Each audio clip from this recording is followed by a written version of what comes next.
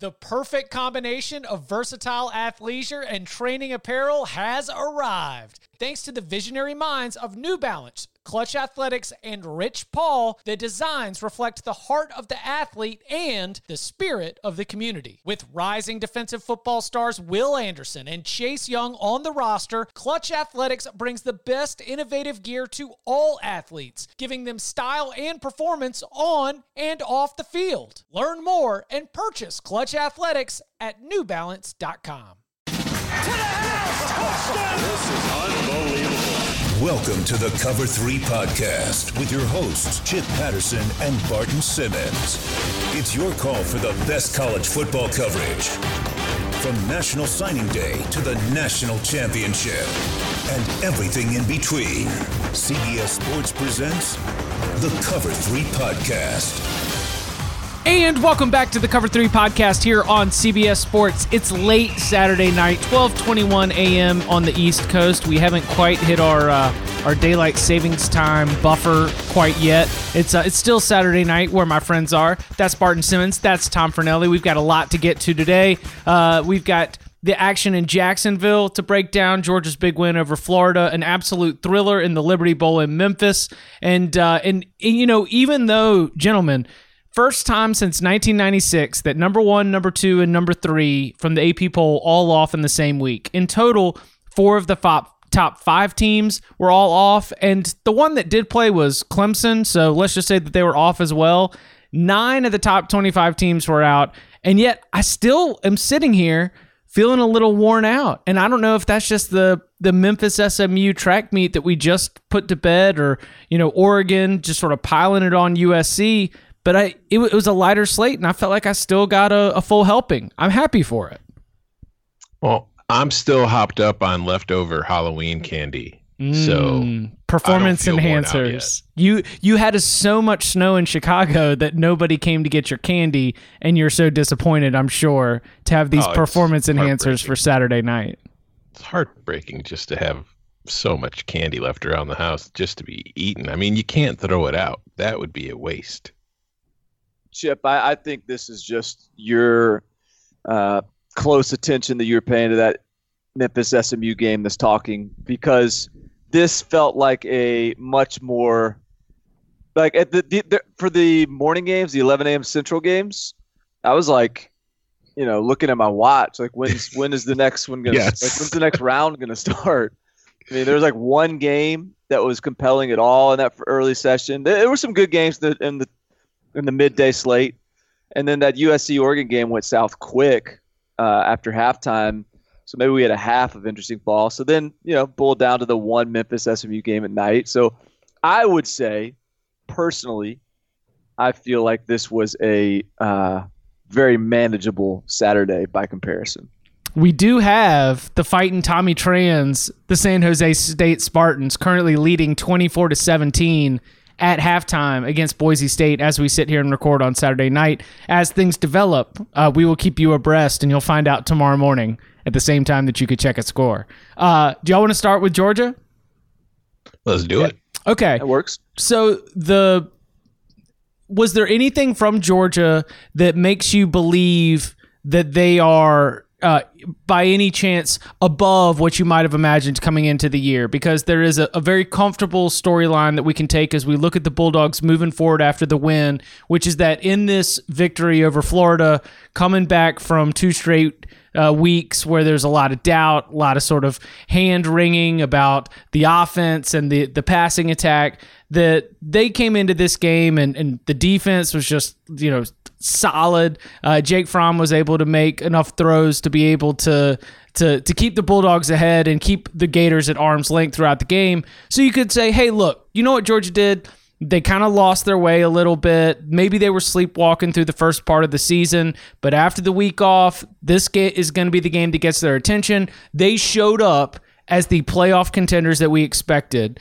And I guess, like Barton, first of all, is that where you're falling? And if so, is there anything to suggest that maybe they were even more impressive here than you were expecting? Where I think that going into it, we were all on the same page. Like, we believe that Georgia is the better team. We just know we hadn't seen it yet Do you feel, as we're sitting here after the win against Florida, that you've seen what you would want to see if, for example, you were holding a Georgia SEC championship ticket? Yeah, I mean, the boa constrictor was back. It looked very Pythonish. I thought that Georgia, I mean, and this is like one of the most understated. Like no one really. I mean, I don't want to say no one really talks about it, but the Georgia defense is quietly incredibly dominant.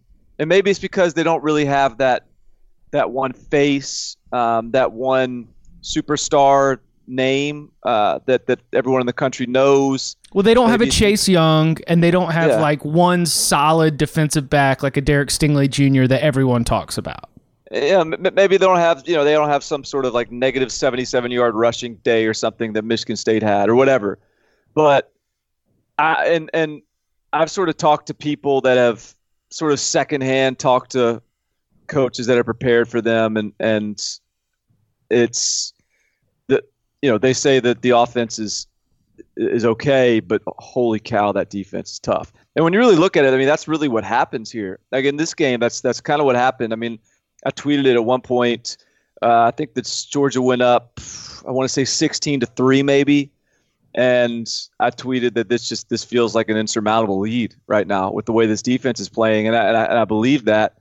And so I think the defense deserves a lot of credit for how it's held its own. I mean, it certainly played well enough to win the South Carolina game and shut out Kentucky and all that.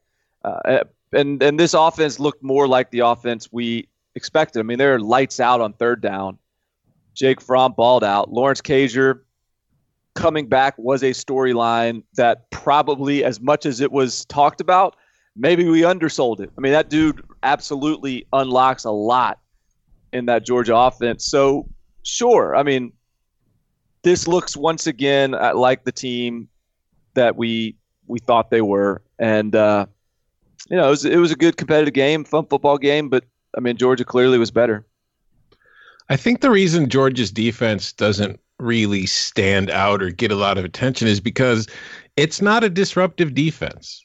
It's just a very fundamentally sound, talented, well-coached unit. Because even if you just looking at today, I mean, Florida scored 14 points in the fourth quarter, kind of made this game closer than it ever really felt, at least the way I felt watching it. Like I never thought Georgia was ever really in trouble. But if you look at what Georgia did today, I mean, it gets off the field on third down. It held Florida 2-9 on third down conversions, which is the complete opposite compared to Florida's defense. But also, it only had 2 sacks and then another tackle for loss. It didn't force any turnovers. It's not the kind of defense that is getting into the backfield and completely creating chaos. They're just like, okay, move down the field in 12 plays against us. We dare you. Right. It's like an Iowa defense. Yeah, and nobody can. For the most part, I mean, it's really difficult to do, and it works for them. And I think that as far as my feelings about Georgia after this game is, nothing has changed too much for me in that. I mean, clearly it's a big win. They're now, going to win the East, barring something incredibly unforeseen. But this was a Georgia game. This was the kind of game that Georgia wins. My concerns about Georgia are what happens when it gets out of its comfort zone. It can win a 24-17 game, but if it's got to play a 44-41 game that you might have to play against an Alabama or against an LSU or against a Clemson team, if you get to the playoff, can Georgia win that game? I'm not as convinced that they can do that, and this win didn't really change my mind there. But again, it's still a huge win. They're still a team that is very much in the SEC title race and very much in the playoff conversation because of it. So Jake Fromm had a big game. Yes. And future Chicago Bear Jake Fromm.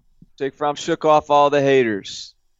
Did you guys know, and I'm not even being sarcastic here, did you guys know that there was this much Jake Fromm hate that was festering around Athens? Because that certainly was a talking point after the game.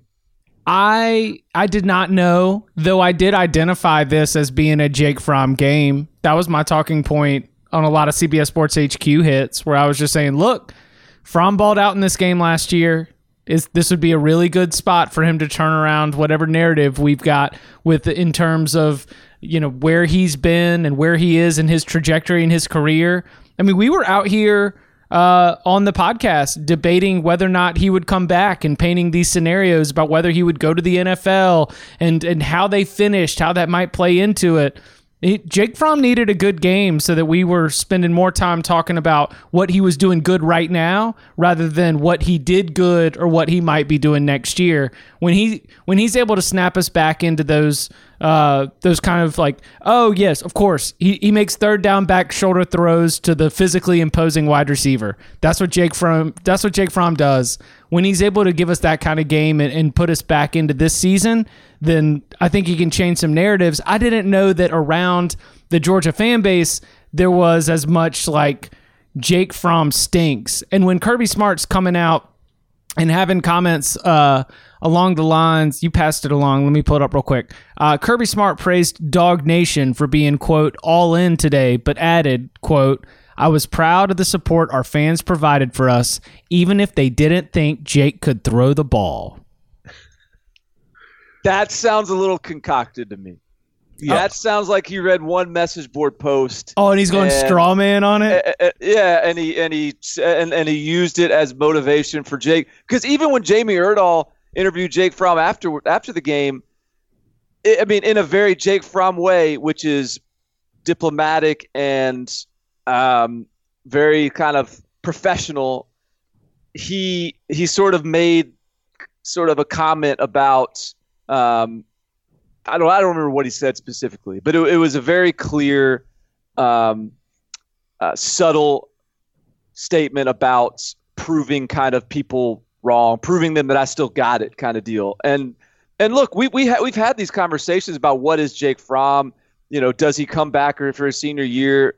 And I'm sure that even in Georgia, there's been some sort of probably fairly maddening comparisons to Justin Fields, but I don't know that anyone was ever like doubting Jake Fromm, were they? I mean, am I misremembering this? I mean, maybe there's some Georgia fans. I was gonna say Georgia fans and like Georgia message board. Like we do know who we're dealing with here, right? Like it's very possible that there was a fringe that was very vocal in terms of what they thought about the quarterback position, right? But even so, like when those fringes exist, I feel like I still get a hint of them on like Twitter from Georgia fans if I'm mentioning Fromm or if I'm mentioning Georgia, and I haven't seen a hint of anything like that as far as Fromm's concerned. I've seen plenty of stuff about the play calling and the offense. I haven't seen any Georgia fans complaining about Fromm. So y'all are, I'm not saying that you are accusing or alleging, but we are at least approaching some Jim McElwain death threats levels of fake stories out here. I don't know. I'm not ready to go there.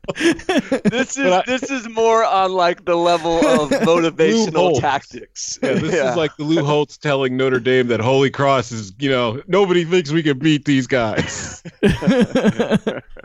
In the fabricated storylines universe, this is still pretty low. This is forgivable. I'm not gonna run to the AD and say Kirby Smart this is slander about our fan base. This is like Alabama winning a national title and during the post game interview, somebody's like, nobody believed in us. I think it's that kind of thing. Yeah. Okay. No, I'm with. I never doubted Jake Fromm. I just thought that this was an important moment.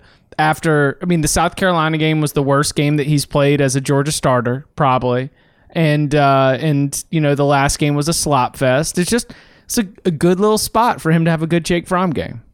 Yeah, we even said on the mailbag earlier this week that we thought the problem was that maybe Georgia needed to loosen the reins on him more than it was anything about Fromm. Yeah. That has been a popular talking point that this Georgia offense needs to throw it 40 times. And loosen up a little bit. Yeah. But hey, I'm glad Jake Fromm got that monkey off his back. Anything else from Georgia, Florida stand out? I guess for Florida, I sit back and they played this game. They made a bunch of mistakes early. I'm trying to think about, look at my notes. Bunch of mistakes early kind of set themselves back. Like you mentioned, Tom, a flurry of scoring sort of makes it seem a little bit closer than expected. And I don't really feel like my power rating or my compass on Florida has really adjusted. There's also that fourth down really early in the game when Florida went for it that just kind of struck you as one of those moments that sometimes occasionally pop up where Dan Mullen thinks he's the smartest guy in the world and wants to prove it to you. He outthinks himself. I totally agree. I feel like that was, look, who knows what would have happened. They may have gotten that and then thrown a pick the next play. But that feels like, I agree. Go with the one on fourth down. That was the right call. Mm-hmm. But to go empty on fourth and, it was less than a yard, wasn't it? Yeah, this is like 4th and 2/3 of a yard. And just I felt like that was a little bit of a white flag, not a white flag, but an indicator of where they thought they could do the rest of the way against that Georgia front seven. And I just thought the play call limited their options there and sort of, look, what are they? You're not going to run with Kyle Trask out of the gun. So I thought that had they gotten that fourth down, had they gone down and punched one in somehow, that could have changed the tone of the rest of the game. That's obviously a big if, but that felt really big to me. USC jumped out to a 10-0 lead at home. Keaton Slovis was slinging it. The vibes were there. USC holding that lead, and then Oregon outscored the Trojans 56-14 the rest of the way, and it truly was just one of those just overwhelming avalanches where a great response touchdown drive in the second quarter by Oregon's offense makes it 10-7. Then does it go pick six and then kickoff return, or kickoff return then pick six? Very, very quickly, this thing was out of hand. It was a 28-point second quarter in all, and Oregon never looked back. So the Ducks are now 8-1 overall. That lone loss, as we remember, coming earlier this season to Auburn, neutral site game in Dallas, and they've got one real tricky spot left. Two, because hello Beavs, right, guys? Yeah, Beavers live. Beavers live. Oregon State getting it done on the road to Arizona earlier today. Oregon's got it all laid out in front of them for them to have a really, really strong to the close to the month of November. So as we're looking at this game, we deemed it Mario proof. We did have it identified as you get it pulled up and you make sure that the speakers aren't turned on in the actual house so that they don't. Okay, here we go.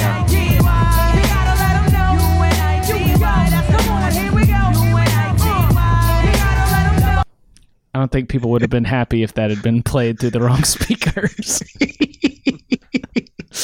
But I was like, what in the world is he talking about?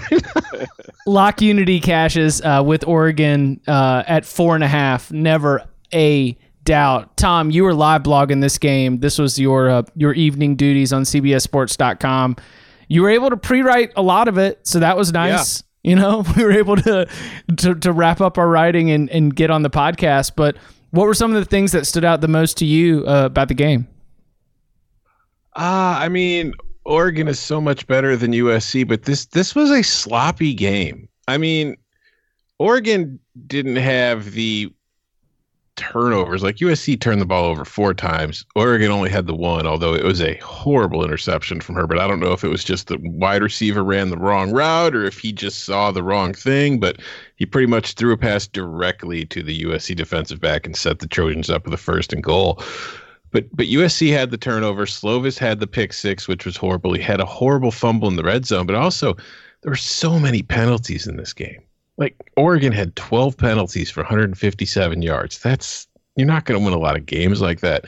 USC had 8 penalties for 92 yards. It's just, I think that overall, this was a case where we've seen, and what we're probably going to continue to see with USC, because they're so banged up, where they came out hot, they came out playing well, but then just kind of got worn down. And once Oregon started, rolling downhill, there really wasn't a whole lot that the Trojans could do to stop it. Justin Herbert was 21 of 26, only 225 yards. So it's not like he was having, dropping bombs everywhere, but he did have the 3 touchdowns. Juwan Johnson caught all 3. He had 7 catches for 106 yards. And it was just, it was an impressive win for Oregon. I don't think I learned all that much from it, though, other than Oregon's the best team in the North. Utah's the best team in the South. The Pac-12 title game is more than likely going to be Oregon versus Utah, but I still think that Oregon is the Pac-12's best playoff hope because Utah's only got 1 loss like the Ducks do, but that loss was to the USC team that Oregon just beat by 32 and is now 5-4. So that's not going to do a whole lot of good for Utah's resume going forward. But it's just, like I said, I didn't really learn all that much other than Oregon is better than USC, but we all knew that going into the game. Well, you learned that this is in fact Clay Helton's last year at USC. Oh yeah. But right? we already knew that though. I mean, I guess we suspected that. And I guess had he finished, let's see, what is USC? So he could have finished 9-3. Could have finished 9-3, winning out with a win over a top 10 Oregon along the way, and then he's got a tough call to make, tougher at least. But to lose like that, it's pretty clear this is the end. And I don't know whether to look. You could probably have a debate about this, and there's probably strong points on both sides, but I don't know how much blame he should get for the incredible rash of injuries they're dealing with. Mm-hmm. I mean, they're playing with a true freshman at running back, and that's it. They've got all kinds of defenders have been injured. Offensive line getting injured. Obviously, they're on their backup quarterback. They were on their third-string quarterback at one point. Like, the injuries have been ridiculous. I would argue that that's not an excuse at USC to be 5-4, but B, that it feels like that could very well be part of this strength and conditioning issue that's been plaguing the program for years under Clay Helton, and maybe it should still be a negative mark in that column. But bottom line, like there is no excuse for USC and that blue blood program losing anybody by 32 points. All right. So no positives from the Oregon side. Oregon's just a better team. Check mark. I mean, the positive is that the hit Herbert took to his right leg wasn't anything serious. Like, it looked like it could have been bad when it first happened, but he was back in a few plays later, and on the very first play back in, he just threw an absolute bullet for a touchdown. No, there are positives. Herbert played well. Oregon played well. Very sloppy, kind of sloppy play that you probably aren't going to get away with against a better team than this USC team.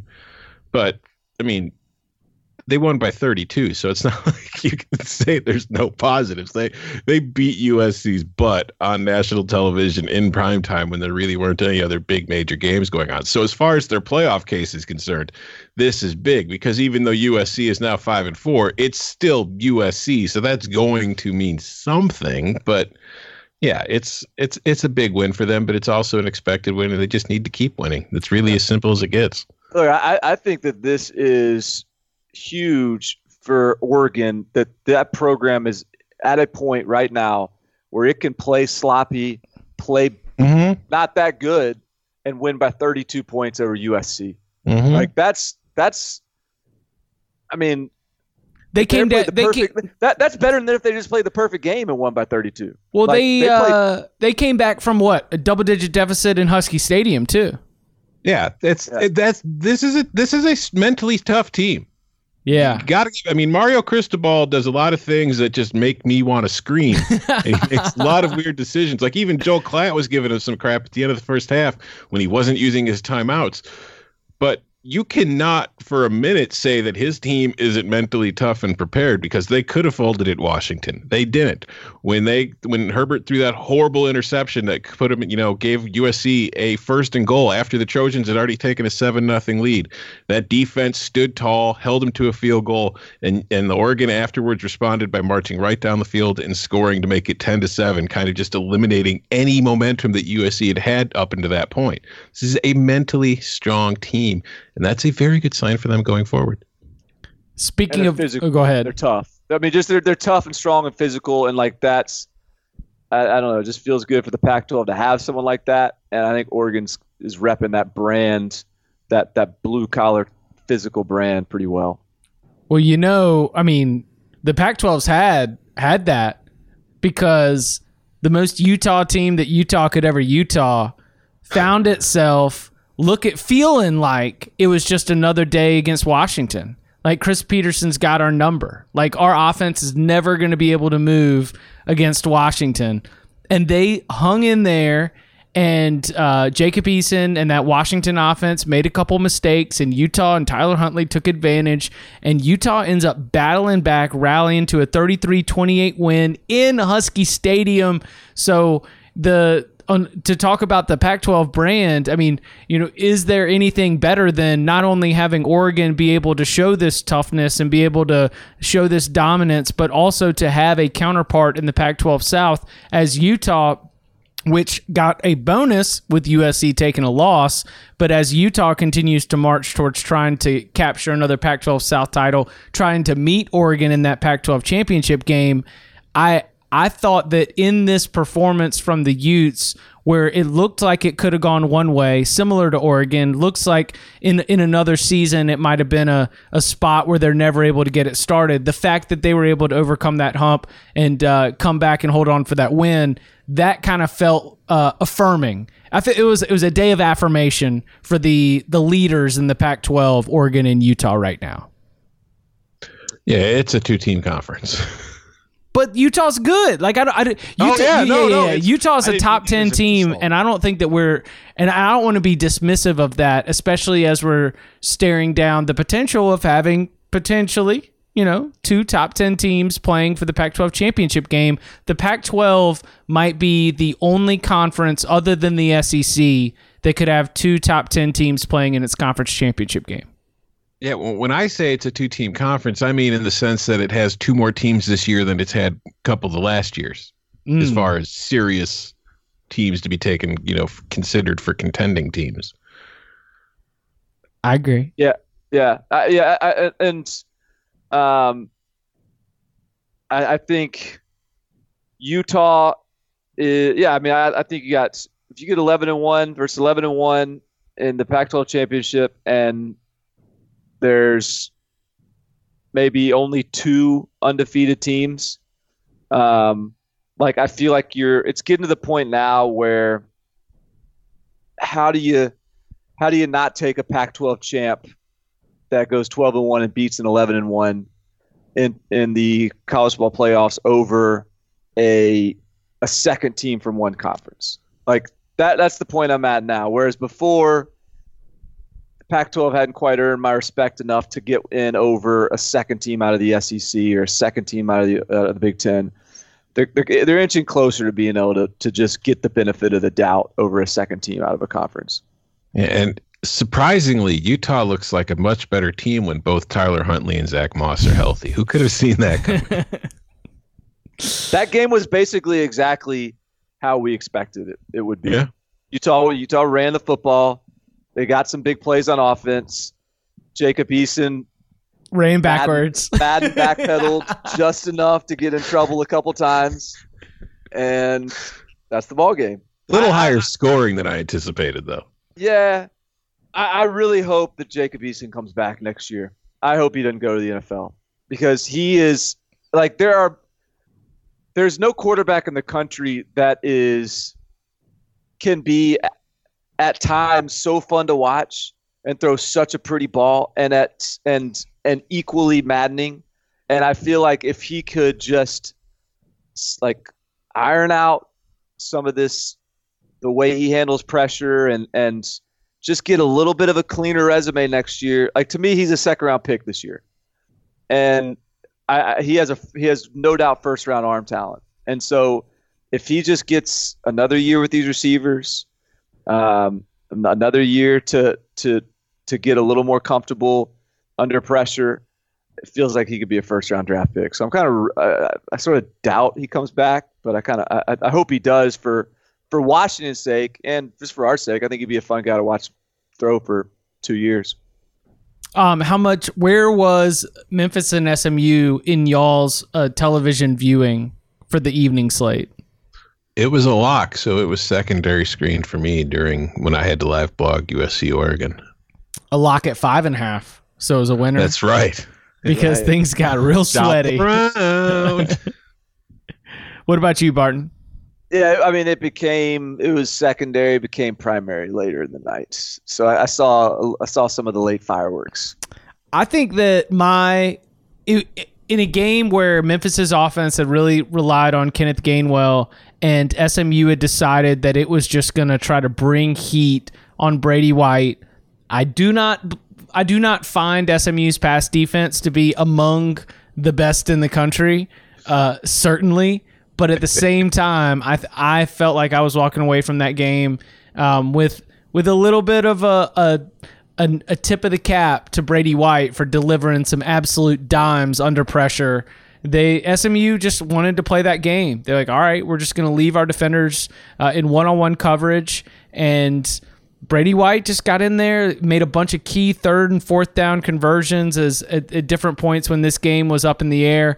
And when you've got Kenneth Gainwell a little bit limited and you're still able to generate that offense, I mean, I think Memphis only punted once the entire game, and a lot of that was good field position, and it felt like if you were grading it play by play, you would be a little bit more down on Memphis because they had so many opportunities that ended in field goals early.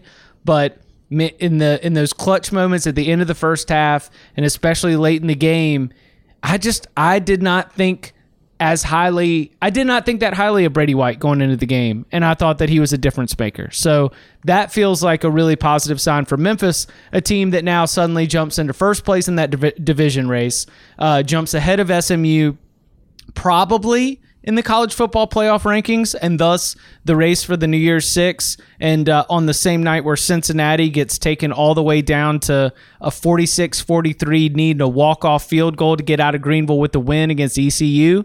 It's a thing for Memphis that maybe after 2 straight years of getting to the AAC title game and losing, maybe this is the year that they're able to break through and contend for that Cotton Bowl. Well, first of all, Memphis punted twice. So. Okay.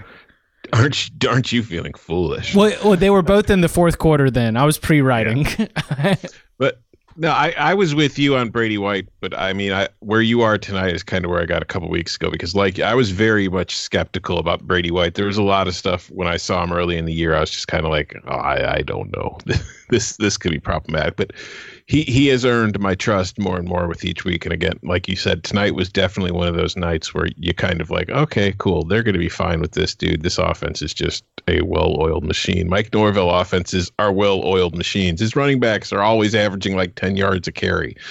And it's just, I think that now, I mean, we had said in the picks, the reason I took Memphis was because, I thought it was a better team than SMU to begin with. And SMU played very well. SMU only lost by 6, although, some of that was cosmetic at the end. But 54-48, this is kind of what you thought this game was going to be.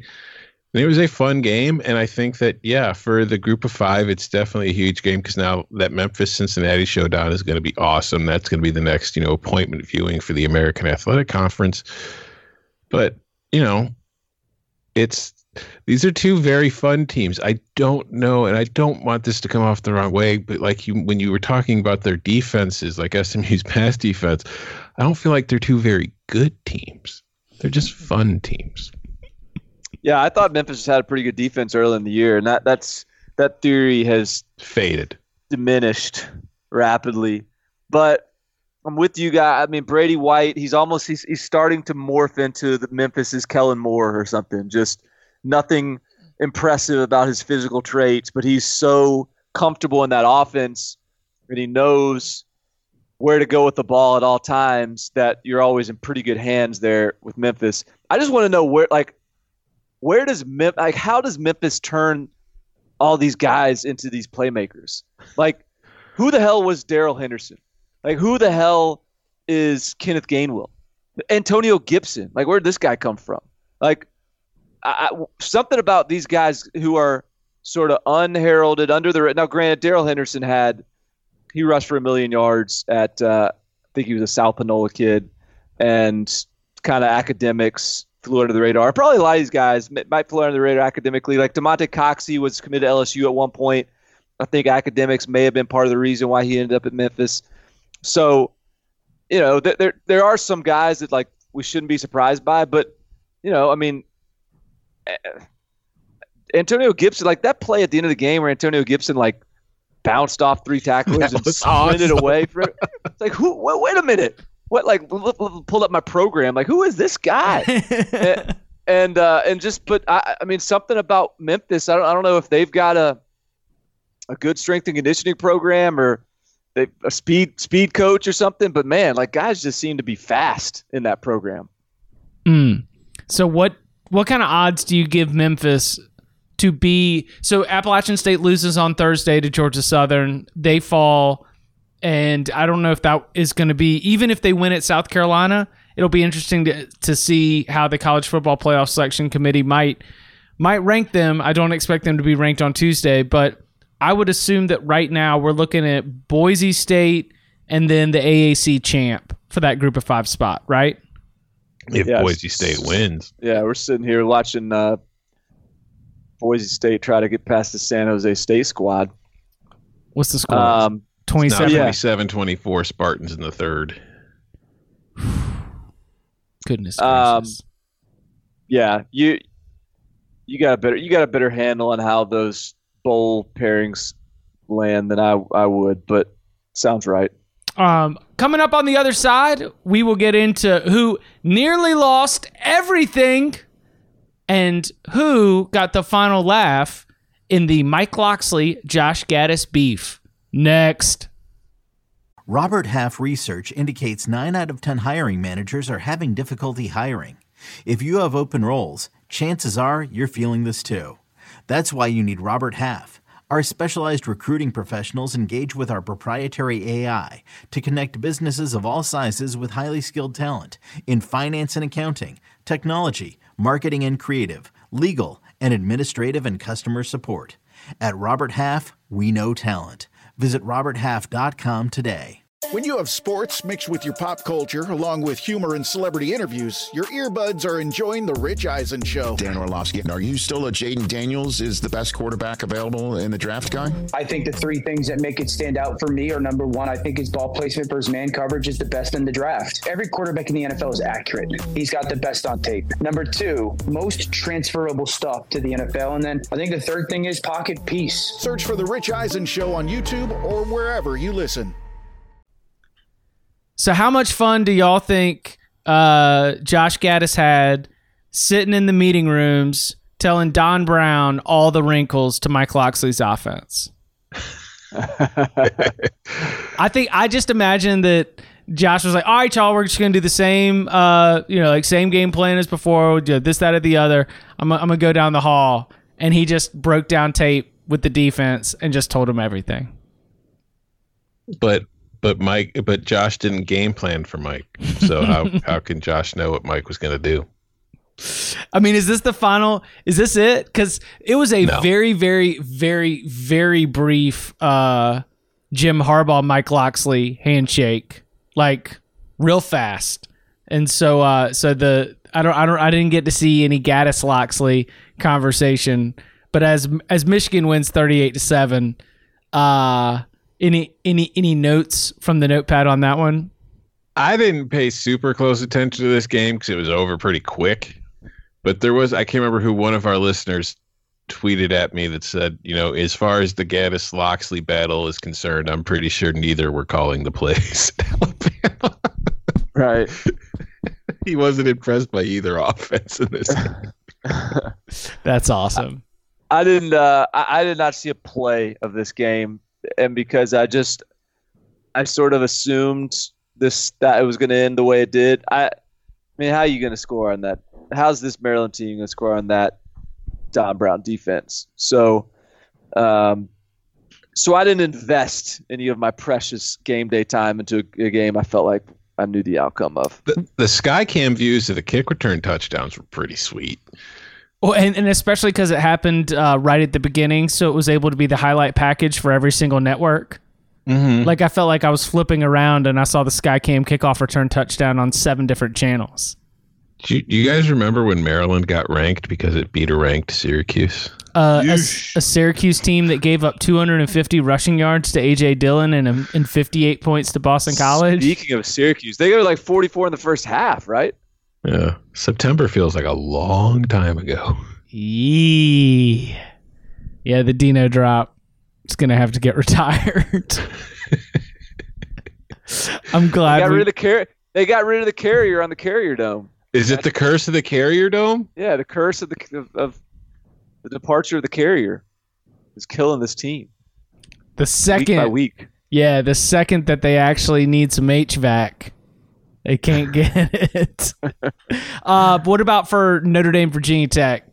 Do you give Ian Book a thumbs up and a pat on the back, and do you follow Brian Kelly's lead as Brian Kelly's like, oh, it's not Ian Book, it's an 11-man offense, and they all deserve their fair share of the blame? Because he did have all 3 of these touchdowns, including putting in the game winner with his feet in the final minute.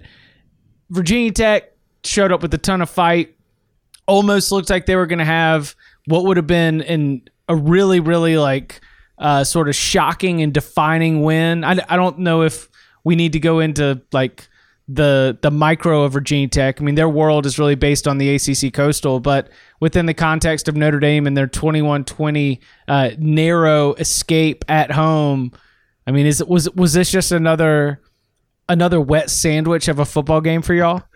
I mean, Notre Dame nearly doubled Virginia Tech up in yards, or at least they had more than 200 more total yards than Virginia Tech. I think if you look at the box score, this game wasn't nearly as close as the score suggests. It's just, Book had the 2 interceptions, Notre Dame had 3 turnovers, and it was just, I mean, I wasn't shocked, because when you look at Notre Dame and you look at the games that they've played, and they're coming off that loss to Michigan, which is a very deflating loss because, Notre Dame was still harboring some playoff hopes, and those all died last week in Ann Arbor in a very cold, windy, wet Michigan Stadium. So coming to the next week against Virginia Tech, I'm not shocked that they kind of came out flat, and they looked a little flat, because it's like, okay, cool, we could still go 10-2, and we could still get to a New Year's 6 game, but they wanted to go to the playoff. This is a team that has a lot of players that were in the playoff last year, and we're thinking, after the way that they got knocked out by Clemson, we're thinking we're going to get back there, we're going to get our revenge, we're going to show them that we're ready for this, and that ended last week. So for him to be flat this week against Virginia Tech, not a surprise. Although I was Brian Kelly said after the game that was the first time all year in a game, in practice, anywhere, that Ian Book led his offense for a score in the 2-minute drill. And I was like, dude, what are you? Why is he the starter? Why are you saying this? Are you trying to motivate him? Or are you just kind of ribbing him or giving him a joke? Or are you critiquing your own decisions at quarterback? What are you trying to gain by saying that publicly, man? Yeah, that was troubling. All right, you guys ready for the Ivy League story time? Oh, because we had Dartmouth. Hail Mary that nobody saw today? No, but I was happy to see that. Dartmouth beats Harvard. Never a bad thing to see Harvard go down. But in defense of Notre Dame here a little bit. So Yale Harvard, my senior year, the game is 14-3. Okay, we are driving. We're at the 2-yard line, about to score to make it 14-10. This is the first half, second quarter. Pick 6 goes. Harvard scores. We go into halftime. Instead of 14-10, the score is 21-3. That totally changes the tone and feel of the game. Notre Dame is about to go down there and make it 21-7. 99-yard scoop and score, 14-14, totally changes the tone of the game. Like that can be hard to recover from. I give Notre Dame credit for finding. And by the way, we lost that Harvard game 35-3. That's the end of that. But only 21 points scored by the offense, pick six and a punt return touchdown. So defense off the hook. But point being, I think like Notre Dame does get credit for some toughness here, for some like mental toughness, for going down scoring to win the game late. Like, hey, Virginia came in there 5-2. I know it wasn't the best 5-2 in the world, but that they turned into a decent team, and Notre Dame took a couple punches and won even while outscoring them. Outgaining them significantly. I also would say on the Ian Book thing, like as I look at the top teams, look, Notre Dame is clearly not on the tier of the great quarterback teams. Ohio State, LSU, Alabama, Clemson, Oregon, Georgia, Oklahoma. Those are the great quarterback teams. That's their tier. They should be able to be on the Penn State tier. Sean Clifford is no better than Ian Book. And they might be on the Penn State tier. They might not be. I mean, Penn State hasn't played Michigan yet. Yeah, they did. Penn State could have another loss in it. They might be like Utah has a better run game to complement Tyler Huntley with. Ian Book is every bit as good as Kyle Trask, I think. Like he's as good as what Auburn's got or Wisconsin's got. So he's not like weighing this team down. Ian Book's good enough. So I think that the conversation for Notre Dame should turn away from like, what is this Ian Book guy all about, to like, this team should be complete enough to be led by an Ian Book-led quarterback and win just about every game. Here's a fun thought exercise. Who's the best quarterback Brian Kelly's produced at Notre Dame? Deshaun Kaiser. That's I might be right. You might be right. Yeah, because if you look, like they're leading. Dane Christ was his first year there, and then it was Tommy Rees, Andrew Hendricks, Everett Golson, Rees and Hendricks again in 2013, Golson and Zaire. Then Kaiser takes over in 2015 and kind of holds on to that job for a couple of years before leaving. And then it's Wimbush, and now it's Ian Book. And who's the last like really good quarterback Brian Kelly's produced? Yeah, I think that's a great point. Mm-hmm. They might have a kid in 2021 that's got a chance at being a really good one. It's hard to tell at this point. He doesn't play a really high-level competition. He was hurt as a sophomore. We'll see him throw in person this offseason a little bit. He could be pretty special. The guy they have coming in 2020, I don't think is going to be that guy. And Phil Jurkovec, who's the next up, is intriguing, but in terms of his polish as a passer, I am not confident he is going to become that guy. So, Notre Dame needs to figure out a way to win with a quarterback that is, for lack of a better phrase, a bus driver. Like, you better figure out, like, you need to get the guys around you to, if the goal is a national championship, you need to have guys that will elevate your quarterback a little bit and not just lean on your quarterback because you haven't had one. There's no reason to expect you will moving forward. All right, so where do y'all want to go next? We got Auburn. Not a lot of happy faces, even in victory, leaving Jordan-Hare Stadium. Kansas State takes care of business. NC State, total no-show performance to start the game against Wake Forest, and the Deacs go on and cruise, and Jamie Newman's return from injury. A lot of storylines out there. Where do you want to go? Surprised you're just sort of glossing over the bulletin board material that's been up in the Wake Forest locker room all week with Tom Fornelli trying to relegate them. And they came out just, this one's for you, Fornelli. Just fucking put it on. Glad I could help, boys. They Wake Forest, it's just from the very beginning of the game, you could just tell that Wake Forest was uniquely motivated in a way that NC State was not.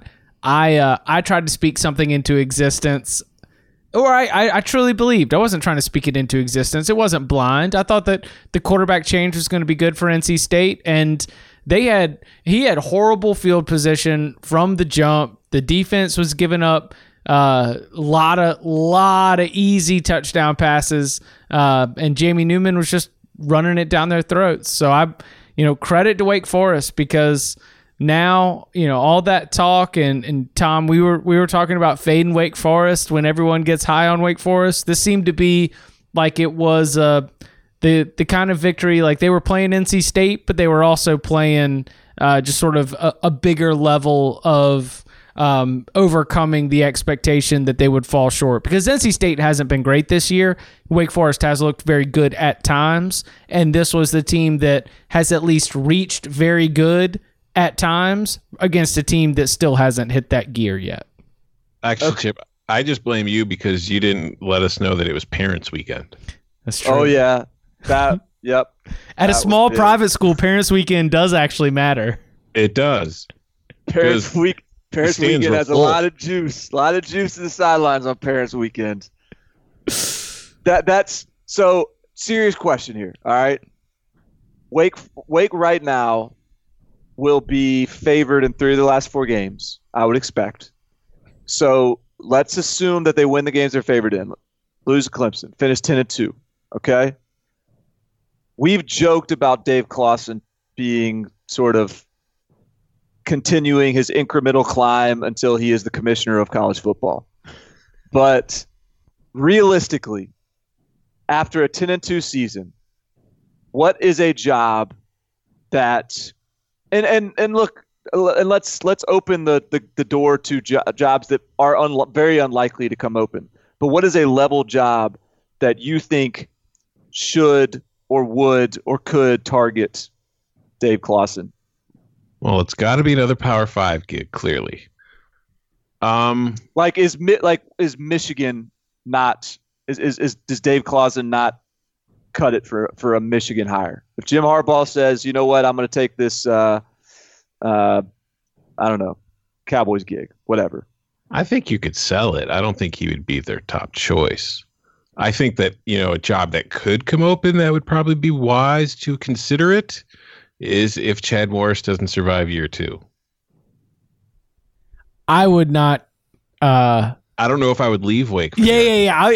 I think Wake Forest, for Dave Clawson at this point in his career, considering that when he came in his first year, he was redshirting everybody and losing a bunch of games and like slowly building up this pipeline of talent to where he's got like 15, 22-year-olds on the team that could have left and had immediate eligibility elsewhere, but have decided to stick around for a 5th year.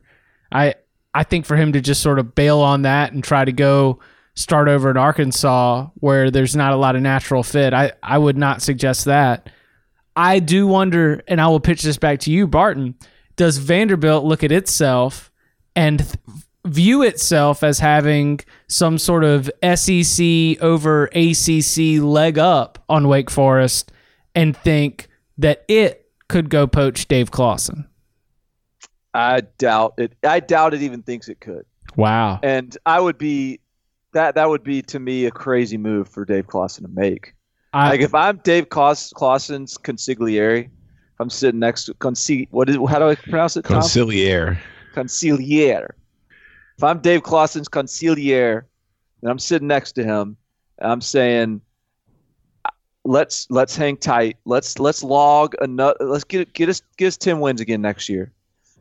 Maybe we can creep up and get beat Clemson one of these years. Let's get 2 more 10-win seasons or so, and let's try to hold out and see if we can be the right crew for when that Notre Dame job comes open. Is that a realistic aspiration for Dave Clawson?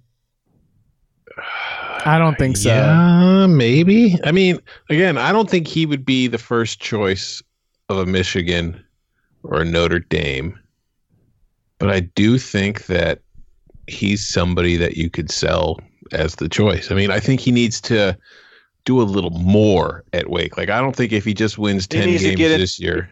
He needs to get into Like, the problem is he's going up against, and we should probably end our Dave Clawson talk soon, but the problem is he's going up against Clemson, because otherwise he could realistically win or at least get in the ACC championship game at some point. It's just hard to envision them beating Clemson.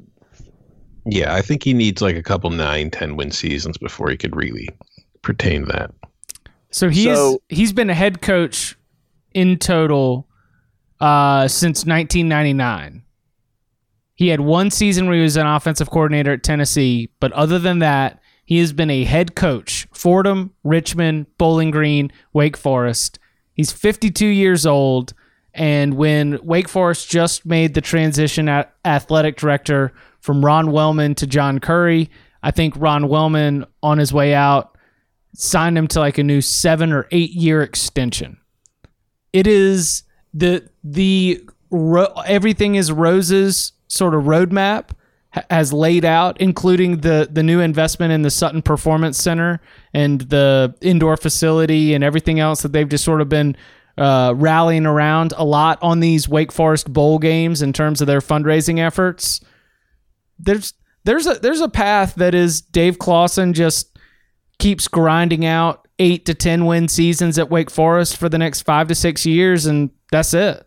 And he says, I've been coaching for a long time at a lot of different levels. I don't think that's what he wants. Ooh. I don't think that's what he wants. I think he's going to keep on. He wants to keep climbing, but in an effort to get us to another topic here, there was another major incomplete information moment in gambling history this weekend. No one told me that Drew Brees was going to be on the sidelines for Nebraska Purdue. Did not get that memo. Didn't get the press release. What are we like? It's like Nebraska can't beat that Purdue team? Yeah. Nope, apparently not. I mean, like, what the hell, guys? Where are we in this Nebraska tenure? I mean, I don't know, man. It is strange because, like, Adrian Martinez has regressed considerably.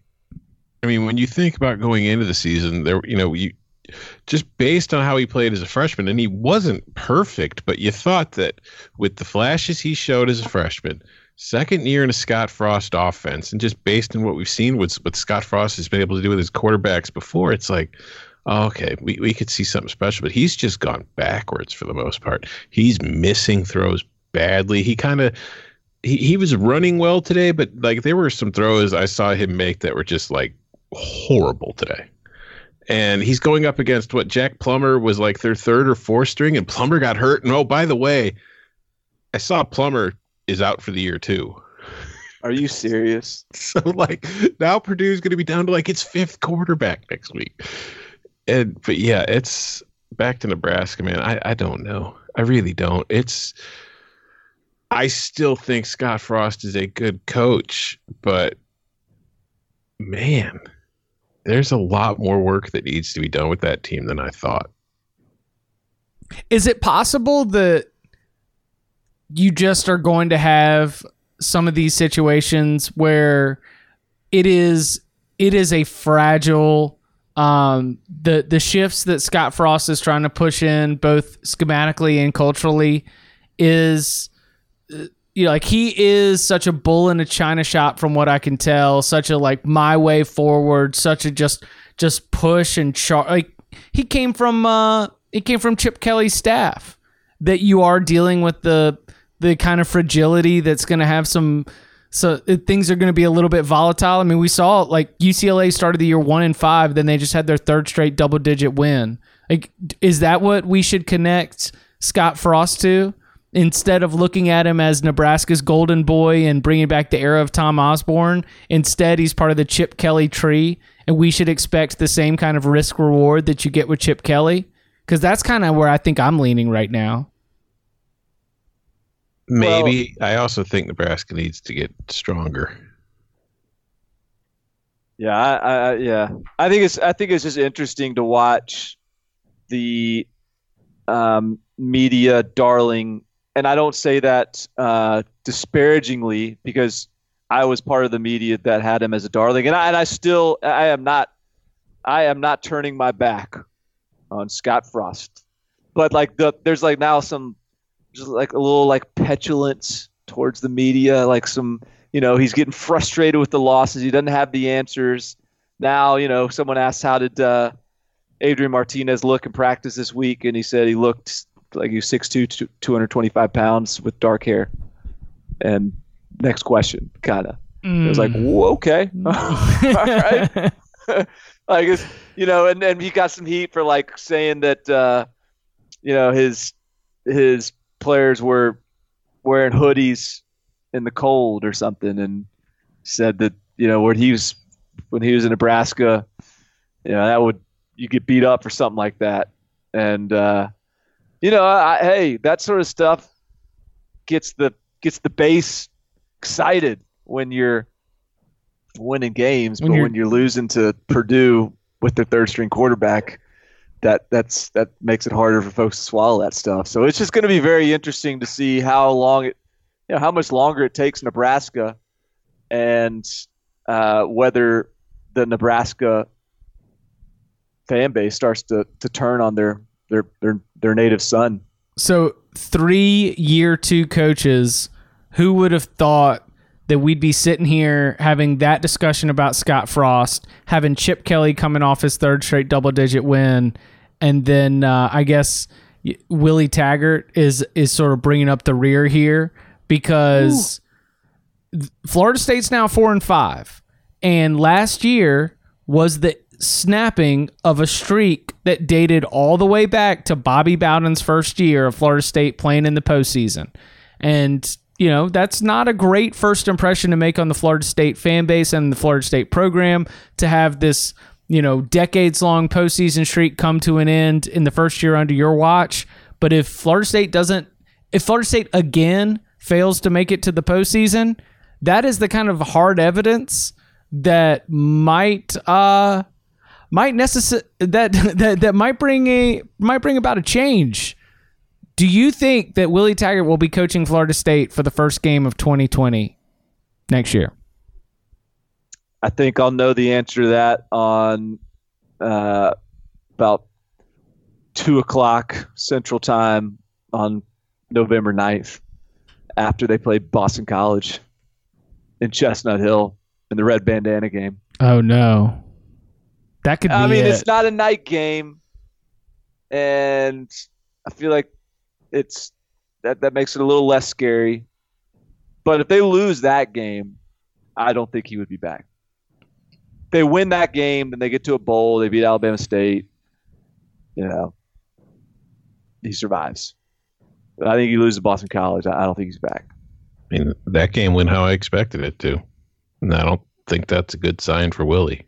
Did you expect Florida State to commit 10 penalties for a total of 203 penalty yards? Probably. I don't know if I would say I expected them to commit that many, but it's just they had 200 yards of offense. They averaged 2.9 yards per play, and it was like I was saying, when I took Miami, just as my money line sprinkle, it's Florida State needed to resort to gimmicks on offense last week to beat a bad Syracuse team at home. If you've got to resort to that in that spot in that game, what were you going to do against Miami's defense? Did y'all see Manny Diaz's quote after the game about a stationary target? Stationary target, yeah. And Alex Hornibrook is the living, breathing definition of a stationary target. Did you see that, Barton? Yeah, I did. Made life really easy. Yeah. They should have gone Wildcat. Missed out on an opportunity there. All right, so what else is standing out from the day? Indiana kicked Northwestern's butt. Indiana's got 7 wins. Hello. They might finish 9-2 now. Illinois won again. They're a win away from a bowl game. If Indiana is ranked tomorrow, it will be the first time that the Hoosiers have been ranked since 1994. or 96. I don't think they will be, because if you look at who they've played, I'm sure that'll be used against them. But I hope they are, because damn it, just give them the 25. Give it to them, for the love of God. It's either them or Navy, and if Boise State loses, then maybe they're both in. I give it to Indiana, because Navy will get it again soon enough. There you go. Barton? I think Tennessee's going to make a bowl. I said it during the week, but so it's not as if it's just this UAB win is somehow impressing me, but I just think Tennessee's starting to get it rolling at the right time. They got to win 3 out of 4 against Kentucky, Missouri, Vanderbilt. Sorry, 2 out of 3 against Kentucky, Missouri, Vanderbilt to get to a bowl. I think they do that. They might just sweep all 3. And Oregon State got another win. Woo! Beavers are unstoppable now. Bryce Perkins put it on North Carolina. Yeah. I didn't get to see any of that. That's one of those classic ACC network games. He had 378 passing yards, 112 rushing yards, 5 total touchdowns. Whoa. Yeah. One-man show. Could not be stopped. Yeah. So he counted for all 5 of their touchdowns then. Yes. How about ECU nearly knocking off Cincinnati? I was 1 week late on my ECU pick. That's college football for you. Their homecoming game against USF, and they get blown out. And then they got Cincinnati, supposed to be a top 25 team. They should have beat them. How about that? And that game went not the way that it shouldn't have gone that way. Right? Like, it should have been that Cincinnati's offense comes in and maybe sort of farts around on the road in Greenville, but Holton Ahlers threw for 535 yards. Holton Ahlers had like Cincinnati's defense is supposed to be the strength of that team, and he had 30 points on the scoreboard in the first 20 minutes. Stupid. His name is what? Holton Ahlers.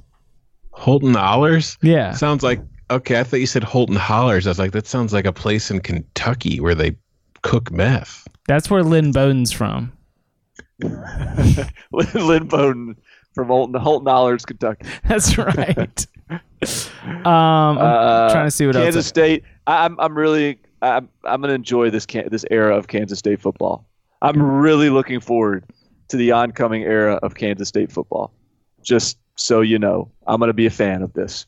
Fuck boy brutality. Oklahoma State 34-27 over TCU. TCU caught in a little bit of a letdown spot. Chuba Hubbard right now responsible for 2 of the top 10 single season rushing totals in Oklahoma State football history, and yes, one of those is still active. His current season I think is at number 8. So he's coming for him. For Barry? He's coming for Barry? Coming for Barry. Ooh, Barry, you're in trouble. Oklahoma State is 6-3, and the Cowboys have Kansas, West Virginia, and Oklahoma left. So 8-4 it is. Well, I mean, they would be more of a threat for the Big 12 championship game if all 3 losses weren't in Big 12 play to Baylor, Texas Tech, and Texas. Yeah, that's a good point. They would be in line for a Big 12 title if they hadn't lost games. Yes, thank you, Tom. Jackass. Shout out to Army and Air Force for restoring sanity to the world as far as Service Academy unders are concerned. Agree. That felt good.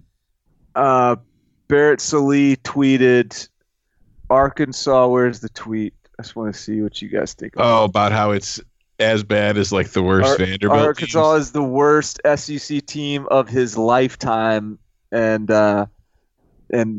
his lifetime includes some pretty bad Vandy teams or something like that. Is that? And then I tweeted at him, and he sort of joked back and said, "Just let me be in this moment or something. But are we actually getting there with this team? Like, is Arkansas really that bad? Does Chad Morris really need to potentially get fired this year? What was the one stat? Because now it is, let me find it. Okay. Arkansas now has 2 17-game SEC losing streaks, one of them now active since midway through the 2012 season. That's 2 in the last 7 seasons. And that covers over 2 seasons each. So they've had more winless seasons in a way than they've had seasons with a win if you break them down into 8-game segments. Whew. Is that job good? It was for Bobby Petrino. I think it can be. Look, well, it's probably like is it a better job than Indiana? I think it probably is. I wonder if we, after experiencing a little bit of fluidity in the SEC West, where an Ole Miss kind of crept up there, made some noise, Mississippi State crept up there, made it to an Orange Bowl. I guess you could take it all the way back to Bobby Petrino's Sugar Bowl. Shout out to the Sugar Bowl hat that he wore in the press conference. Like, you know, I wonder if we've now kind of settled into a little bit more of a separation between the top half of that division and the bottom half of that division. And maybe even you could say the same thing on the East too, where at least as things sit right now, I don't see a whole lot of movement or parity. And across the entire SEC, just from a division by division perspective, it's actually a little bit like more throwback traditional, where I see Tennessee being the team on the way up in the East. I think as far as the Arkansas job is concerned, that part of the problem is timing, in that, like you said, Mississippi State has trended up in recent years. Alabama, LSU, Auburn, now Texas A&M you got to contend with. But I also think that there's kind of a yo-yo factor in going from what Petrino likes to do offensively and then having that end really against their choice because of, you know, Bobby going on a motorcycle ride with his lady.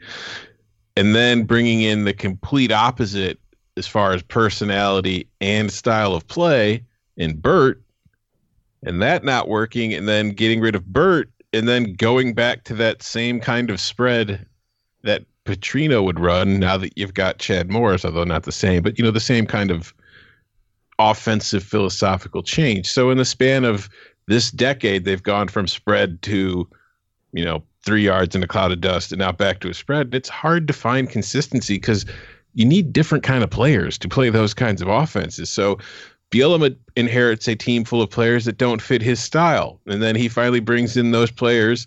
And then he gets fired, and Morris inherits a bunch of players who don't fit his style. And now he's got to bring in his kind of guys. And I don't think he's going to get long enough to do it the way things are going. But I think that's played a role in it as well. Like, I think Arkansas could be a better team than it is now. But I don't know if it's like a, you know, if it's really a legit contender in the SEC. Yeah. Yeah, it's I don't know. Chad's I think he'll be around for this year. I think he'll be fired after next year, and Arkansas will hire Gus Malzahn in 2021. I mean, who do they got left? They got Western Kentucky next week. Arkansas will get Gus Malzahn a raise in 2021. If they lose to WKU next week, he's not finishing the season. Yeah, maybe not. Will Western Kentucky beat Arkansas next week? No, but maybe. But possibly. Like, you can't dismiss it outright. Western Kentucky is just good enough, and there might be enough quit in Arkansas for it to happen. Yeah, and like that's the thing. If Western Kentucky beats Arkansas, are any of us going to be shocked? No. Which is shocking that I won't be shocked. If you were to tell me that before the season, will you be shocked if Western Kentucky beats Arkansas? I would have said yes, I would be shocked. Now I'm not. I wouldn't be shocked because Western Kentucky was terrible last year. Yeah, but I've seen some now. I seen Boston College put up 58 points in the Dome. My world is rocked. But were the special teams well coached? They didn't huddle, though. There were no huddles. I appreciate all of our listeners who responded to my 5 responses within the first minute of, but are the special teams well coached? They know what's up.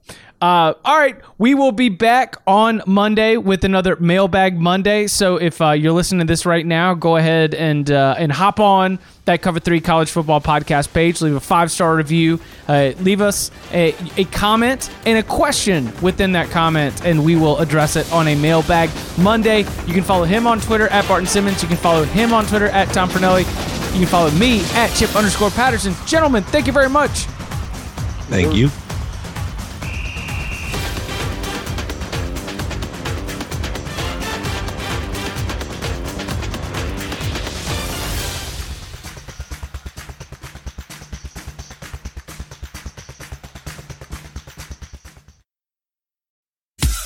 Every sport has their big, juicy controversy. Boxing has the Mike Tyson ear bite. Cycling has Lance Armstrong.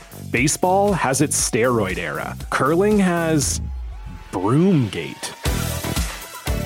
It's a story of broken relationships, houses divided, corporate rivalry, and a performance-enhancing broom. It was a year I'd like to forget. Broomgate. Available now.